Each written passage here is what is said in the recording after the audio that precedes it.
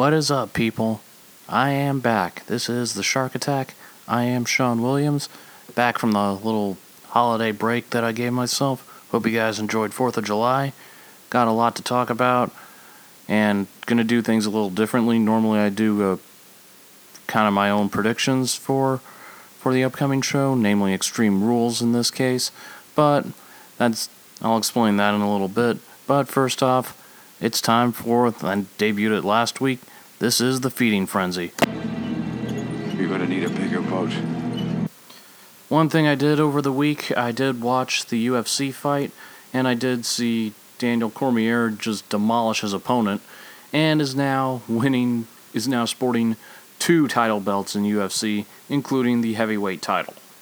And he said that when he turns 40 next year in March, he is looking to retire, but there is one thing he wants to do, and he called out who was in attendance: Brock Lesnar.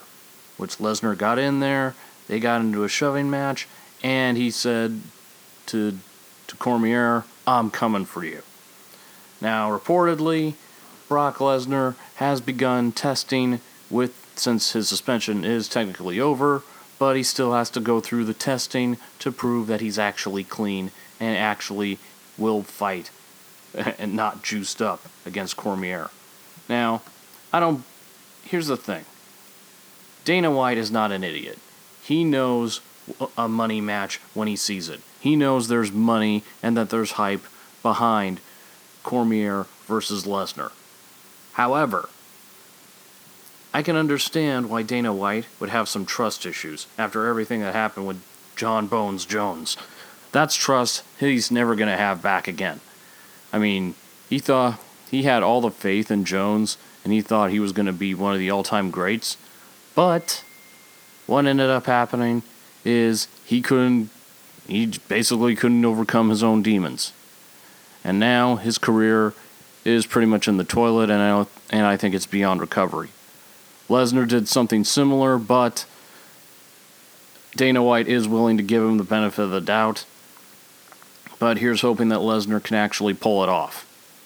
But the fact is that, look, he's going to do everything he can to have that fight with Cormier and to get back in the octagon, and that's just all there is to it. His passion is there. It's not pro wrestling.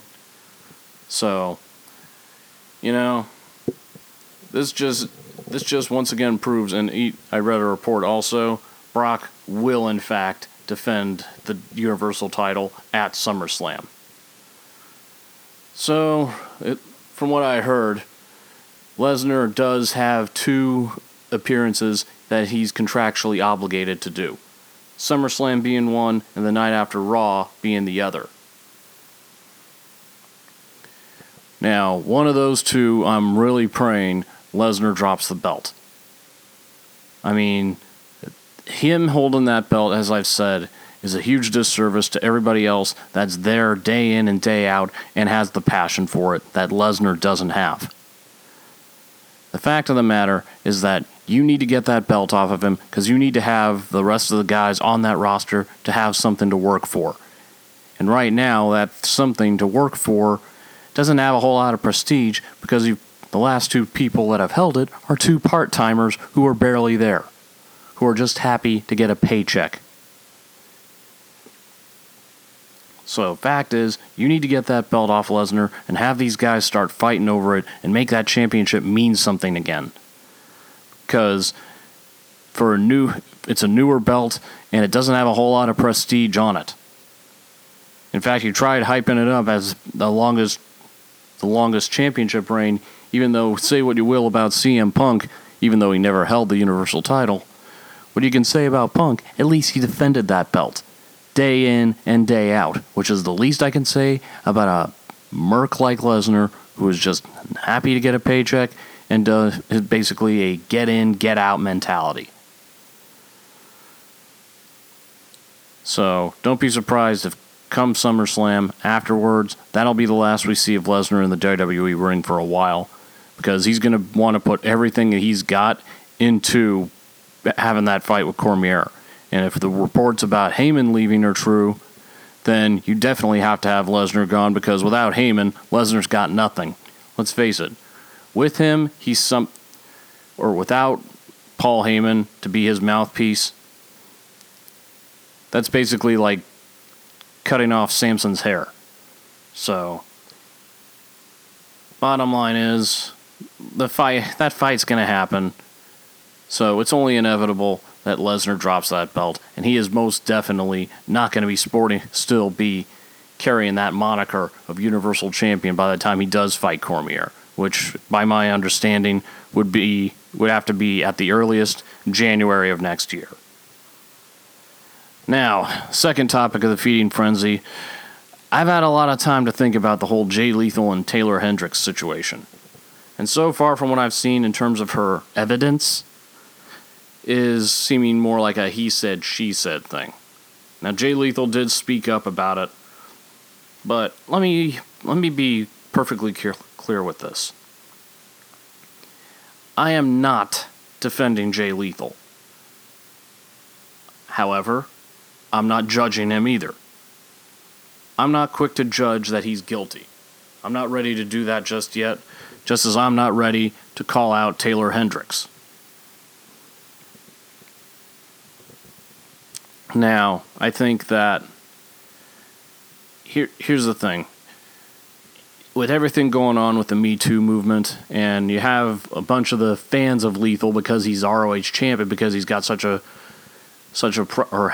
had such a career in wrestling, you have people quick to his defense and calling Taylor Hendricks a liar. Now, the issue I take with this is the fact that, well, first off, here's the thing. While I said that I'm not quick to judge Jay Lethal and call him guilty, I'll be perfectly honest. I'm not a fan of the guy. And it's not so much the wrestler that I have the issue with. He's a tremendous wrestler. I have no misconceptions about that. It's him as a person that I don't like, because my own personal experience, he was a bit of a dick. Now, that being said, even though I think he's a bit of a jerk, I don't think that he deserved... I'm willing to give the benefit of the doubt here. But with the way things are nowadays with the Me Too movement and everything and women coming forward, a couple of things. One is that with the way how people are so quick to attack these women that come forward and call them liars, this is unfortunate. As my friend Brian Waters said, this is unfortunately the reason why most women don't come forward, is because they don't want to get ridiculed and hit with the backlash that they get. However, there is a situation a lot of times where amongst all those that are telling the truth, that there are a couple here and there who are willing to lie through their teeth or make up stories for a payday or for the recognition. I'm not saying Taylor Hendricks is doing that either. Far from it. So far, only one other person has come forward back in her story, but is remaining anonymous. And I just find the timing of it, now that Jay Lethal just became the ROH champion again, kind of ironic. But bottom line here is, I'm still waiting until I see all the facts laid out and until we know what exactly is going on. Now, if the facts come out and she's telling the truth, heaven help Jay Lethal. Because ROH, I'm sure they're more than ready to drop the hammer if they have to. Because bottom line is, Ring of Honor and New Japan, who they're partnered with, they cannot afford to have a scandal like this. I'm not talking financially, I'm talking about publicity-wise. This is kind of publicity you do not want. And it is going to hurt both companies if they don't do something, if in fact he is lying through his teeth and he's guilty. However, if Taylor Hendricks is lying, then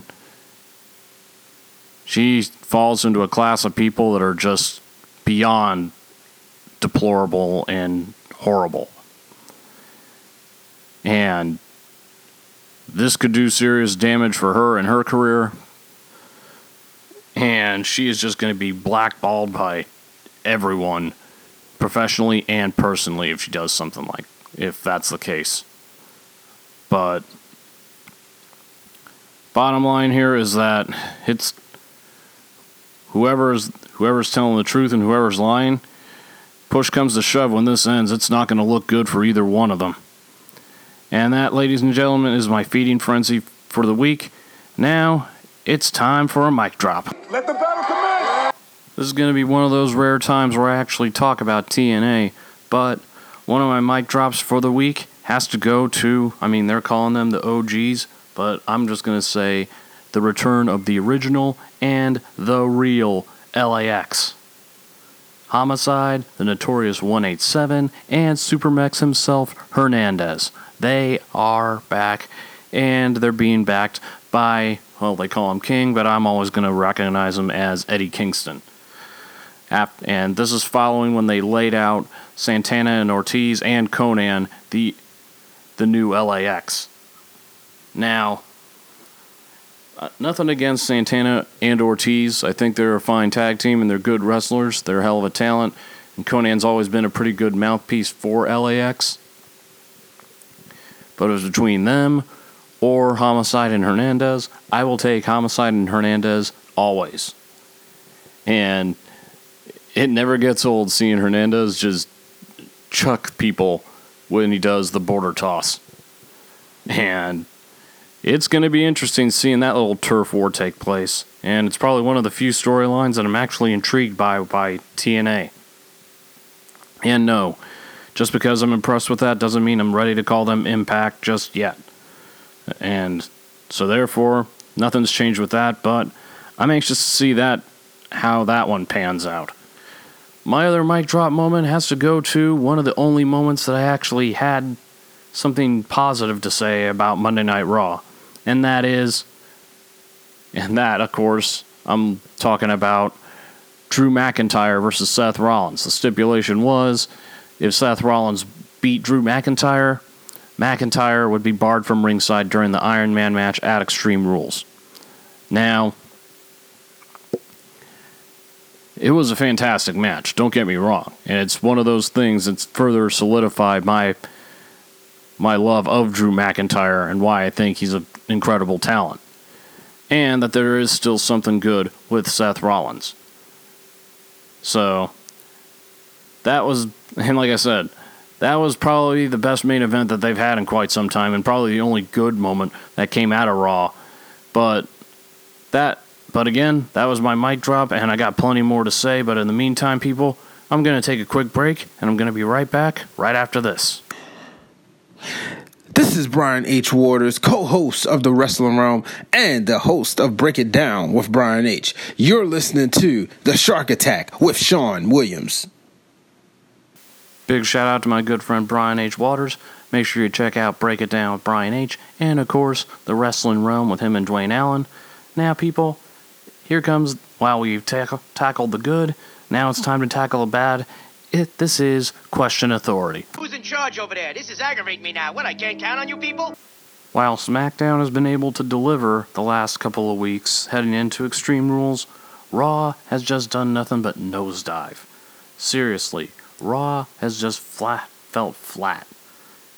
I don't know whether, look, summertime, I get it. They feel like they don't have anything to really compete against, but seriously, did the writers on Raw take a summer vacation? Because that's what it feels like. Because, honestly, between Constable Corbin, the Bailey Sasha therapy bits, and let's not forget the infamous Braun Strowman knocking over Kevin Owens in a porta potty in the main event. Between those two things, only one show was doing a good job at selling Extreme Rules, and here's the hint, it wasn't Raw. The other Question Authority moment that I got, it happens to be Extreme Rules. There's probably only a couple matches that have any kind of stipulation. We found out that Asuka versus Carmella is going to have James Ellsworth in a shark cage. Personally, I'd rather dump him in a shark cage, but dump him in the water with a bunch of sharks than have him hanging over a cage or outside of it, or however the heck they're going to do it. But you have that. You have the Iron Man match. Nia Jax versus Alexa Bliss is an Extreme Rules match. Seriously? You want to talk about pay-per-views that should be retired? Can we please just retire the Extreme Rules pay-per-view? There is nothing extreme about it. Look, say what you want about TNA, but when they did 6 Sides of Steel at Lockdown, they had every single match take place in that cage. And they backed it up every time. They made use of that cage every time. What is so extreme about this? This is a concept that could have been something, and yet WWE has lost the guts to actually do it. You want to make, instead of having different stipulations for every match, you could have just made the whole thing Extreme Rules. But oh no, you're too worried about people getting hurt, because you're too afraid to take risks. Seriously, retire this pay-per-view already. I mean, it's dated, just like Survivor Series is. So at this point, I can't recall a pay-per-view that I'm looking forward to less. I mean, Nia's not going to win the belt back. Truthfully, I'd love to see Asuka win because she's been on a bit of a slump, but I doubt that it's going to happen at Extreme Rules. And as much as I'd like to see Nakamura finally get a win, because he's also been in a slump, I don't know if they're going to do that with him just yet. But I do see him taking the U.S. title at some point from Jeff Hardy. And Bobby Lashley versus Roman Reigns. Oh, could I talk about a match that I could not care less. But I will say this, that if for whoever wins on this one, well, a win for Roman will do absolutely nothing. It's just going to be the same old thing. The one that probably has the most to lose with a loss is Bobby Lashley, because let's face it, I mean, you have that stupid segment with Sami Zayn and Bobby Lashley's quote-unquote sisters, and then everything else with Bobby Lashley after that. He is not looking like a contender or much of anything else, and that's a big problem if you had big plans for Bobby Lashley, and without any stipulation, there's really no point in this match at all. And my last moment or bit for Question Authority, there is nobody that I would say is more lost in the shuffle than Finn Balor. There is nobody that I think should have been moved to SmackDown instead of Raw more than Finn Balor. I mean, he's not doing the demon anymore. The whole flipping up the collar of his jacket thing has gotten old, and I feel like even the reactions he gets from the crowd is starting to waver. And how is it that he was the first Universal Champion, he got injured, and he's never, ever gotten a rematch to get that belt back? I don't know what the heck they're doing with Finn Balor, but he totally feels like he's in a stalemate and just he's caught at a crossroads and doesn't know which way to go. And frankly, neither does WWE Creative. So, that being said, people, that's my Question Authority moment. And now I'm going to debut a new segment that I'm calling the Cast-Off of the Week.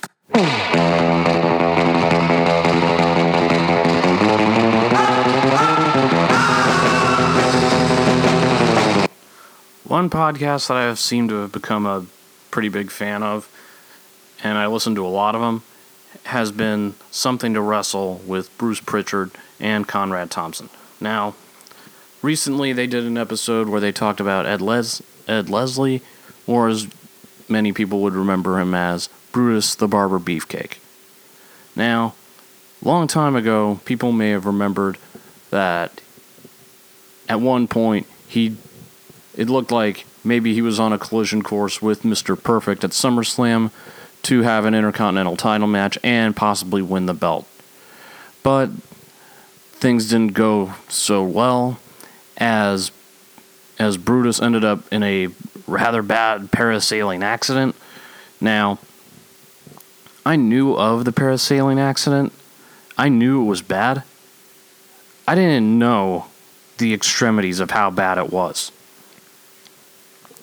For those of you that don't know or haven't listened to that show, basically, in the beginning, it was to the point where it was not so much whether or not he'd ever be able to wrestle again. In the beginning, it looked like he wasn't even going to make it through the night.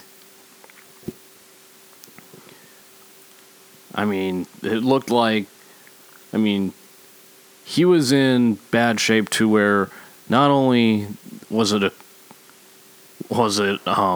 looking like getting him having a normal life and being alive again would be a miracle, but the fact that he wasn't dead already was a miracle in itself.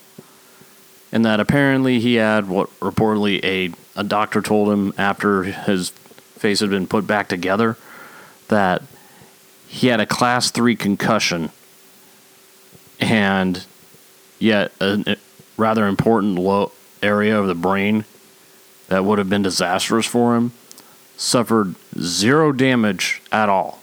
And when the doctor was asked, was that good? The doctor simply said, it's impossible. So, it's a miracle that he survived. His wrestling career may not have been the same again because, well, I can understand the skepticism because nobody would want to do something accidental and just end up, possibly ending his life. Because it was a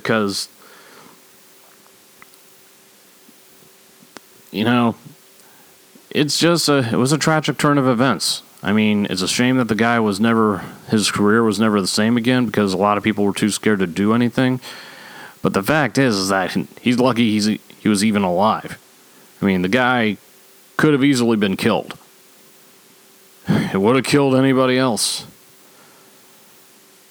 I mean, but also knowing that Hulk Hogan, who at the time they were good friends, almost brothers, that Hogan was with him the entire time and even helped him through the recovery. That's a testament to show the side of Hulk Hogan that people don't know. That there is an unspoken code for those that are friends in the business, that they look out for each other. And he definitely did that.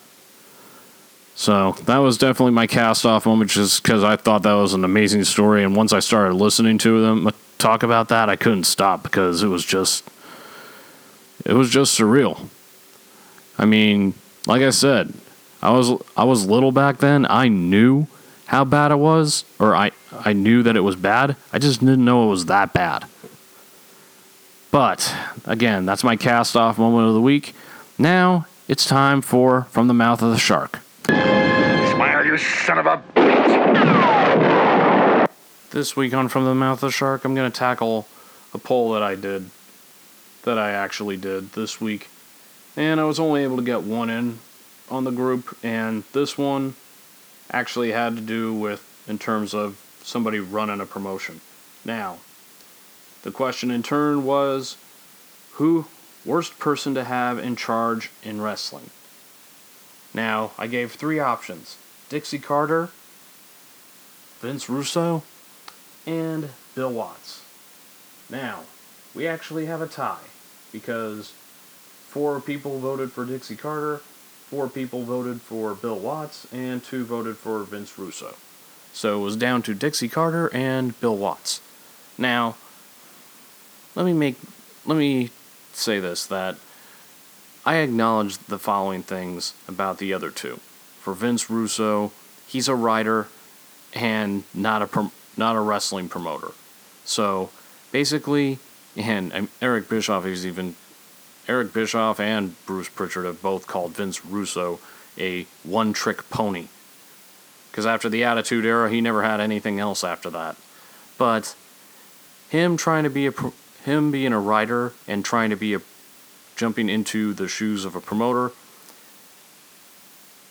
that's like sending a guppy into an entire pool full of entire ocean full of great white sharks. Just in over his head.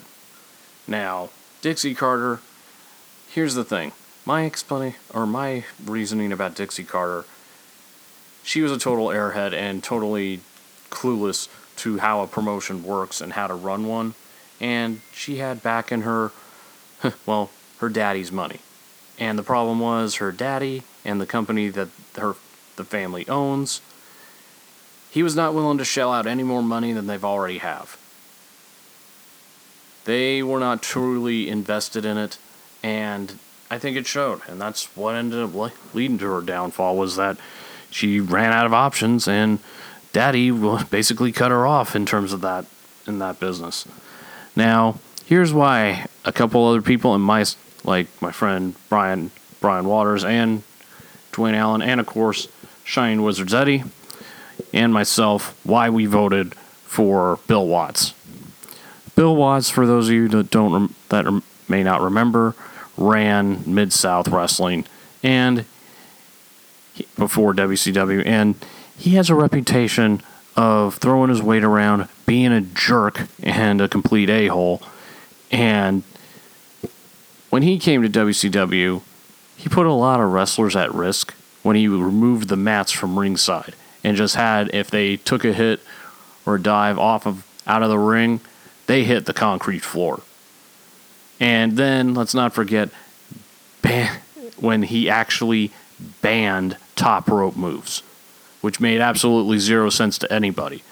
And basically, in his first interview when he took charge, the first thing that he said was that from now on, they're all going to be kicking tail like they ought to be. Seriously, this guy just was a jerk right from the get-go, and not to mention cutting pay of wrestlers. And do I even need to go into a long detail about how he tried so hard to push his son, Eric Watts, to the top, like the next big thing? But the fact is that Eric Watts was, maybe he had the ring skills, but in terms of charisma, which, let's face it, he was brought into the business, or into WCW at the time when the game was changing. But the fact is, in terms of charisma, he had absolutely nothing. I mean, as much complaints as people may have about Roman Reigns and his lack of charisma, Eric Watts made Roman Reigns look like The Rock. Well, check that. He made him look like The Rock and Steve Austin combined. That's basically how bad Eric Watts was. I mean, he was just boring to watch. And the only other person that was notorious for doing that was Dusty Rhodes trying to push Dustin Rhodes. But I think the way Bill Watts was pushing Eric Watts was a lot worse. Because Dustin Rhodes had charisma. I mean, maybe not a whole lot, but he had more than Eric Watts did, that's for damn sure. But, here's how bad it got. According to 83 Weeks, that Conrad Thompson hosts with Eric Bischoff, when Bischoff got the keys, when the keys were handed to him and he now was in control, he was basically the guy that had to mop up the mess left behind by Bill Watts. And supposedly, the locker room and people that were working in WCW were not the only ones Bill Watts was pissing off. Apparently, he had pissed off Ted Turner himself enough to where he was almost ready to pull the plug on WCW altogether. We almost never had a Monday Night War because of Bill Watts. And, at that time, there were two guys during the Bill Watts era that were known for just being unrelenting a-holes. Bill Watts was one, Ole Anderson was the other. Both have reputations of that. So the fact that one of the biggest defining moments in wrestling history, the Monday Night War, we almost never got that because of that hick Bill Watts. That to me is huge. And plus the fact that he ran a promotion before and that went under, just like what he almost did to WCW, that says a lot to me. And reportedly, he was running WCW the exact same way he ran Mid-South. And I'm guessing by ran, mean into the ground.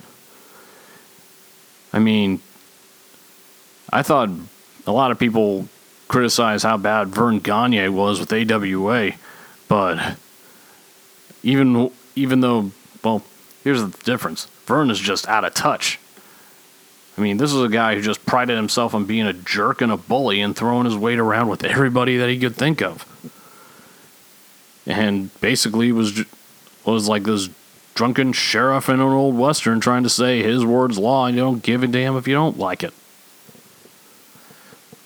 So, and yeah, I know Paul Heyman was another one that was brought up. Look, Paul Heyman in ECW, I would say, was too much too soon and definitely made wrong choices with trusting TNN, which at the time was the Nashville network, before it later became the National Network, and then became Spike and now Paramount. But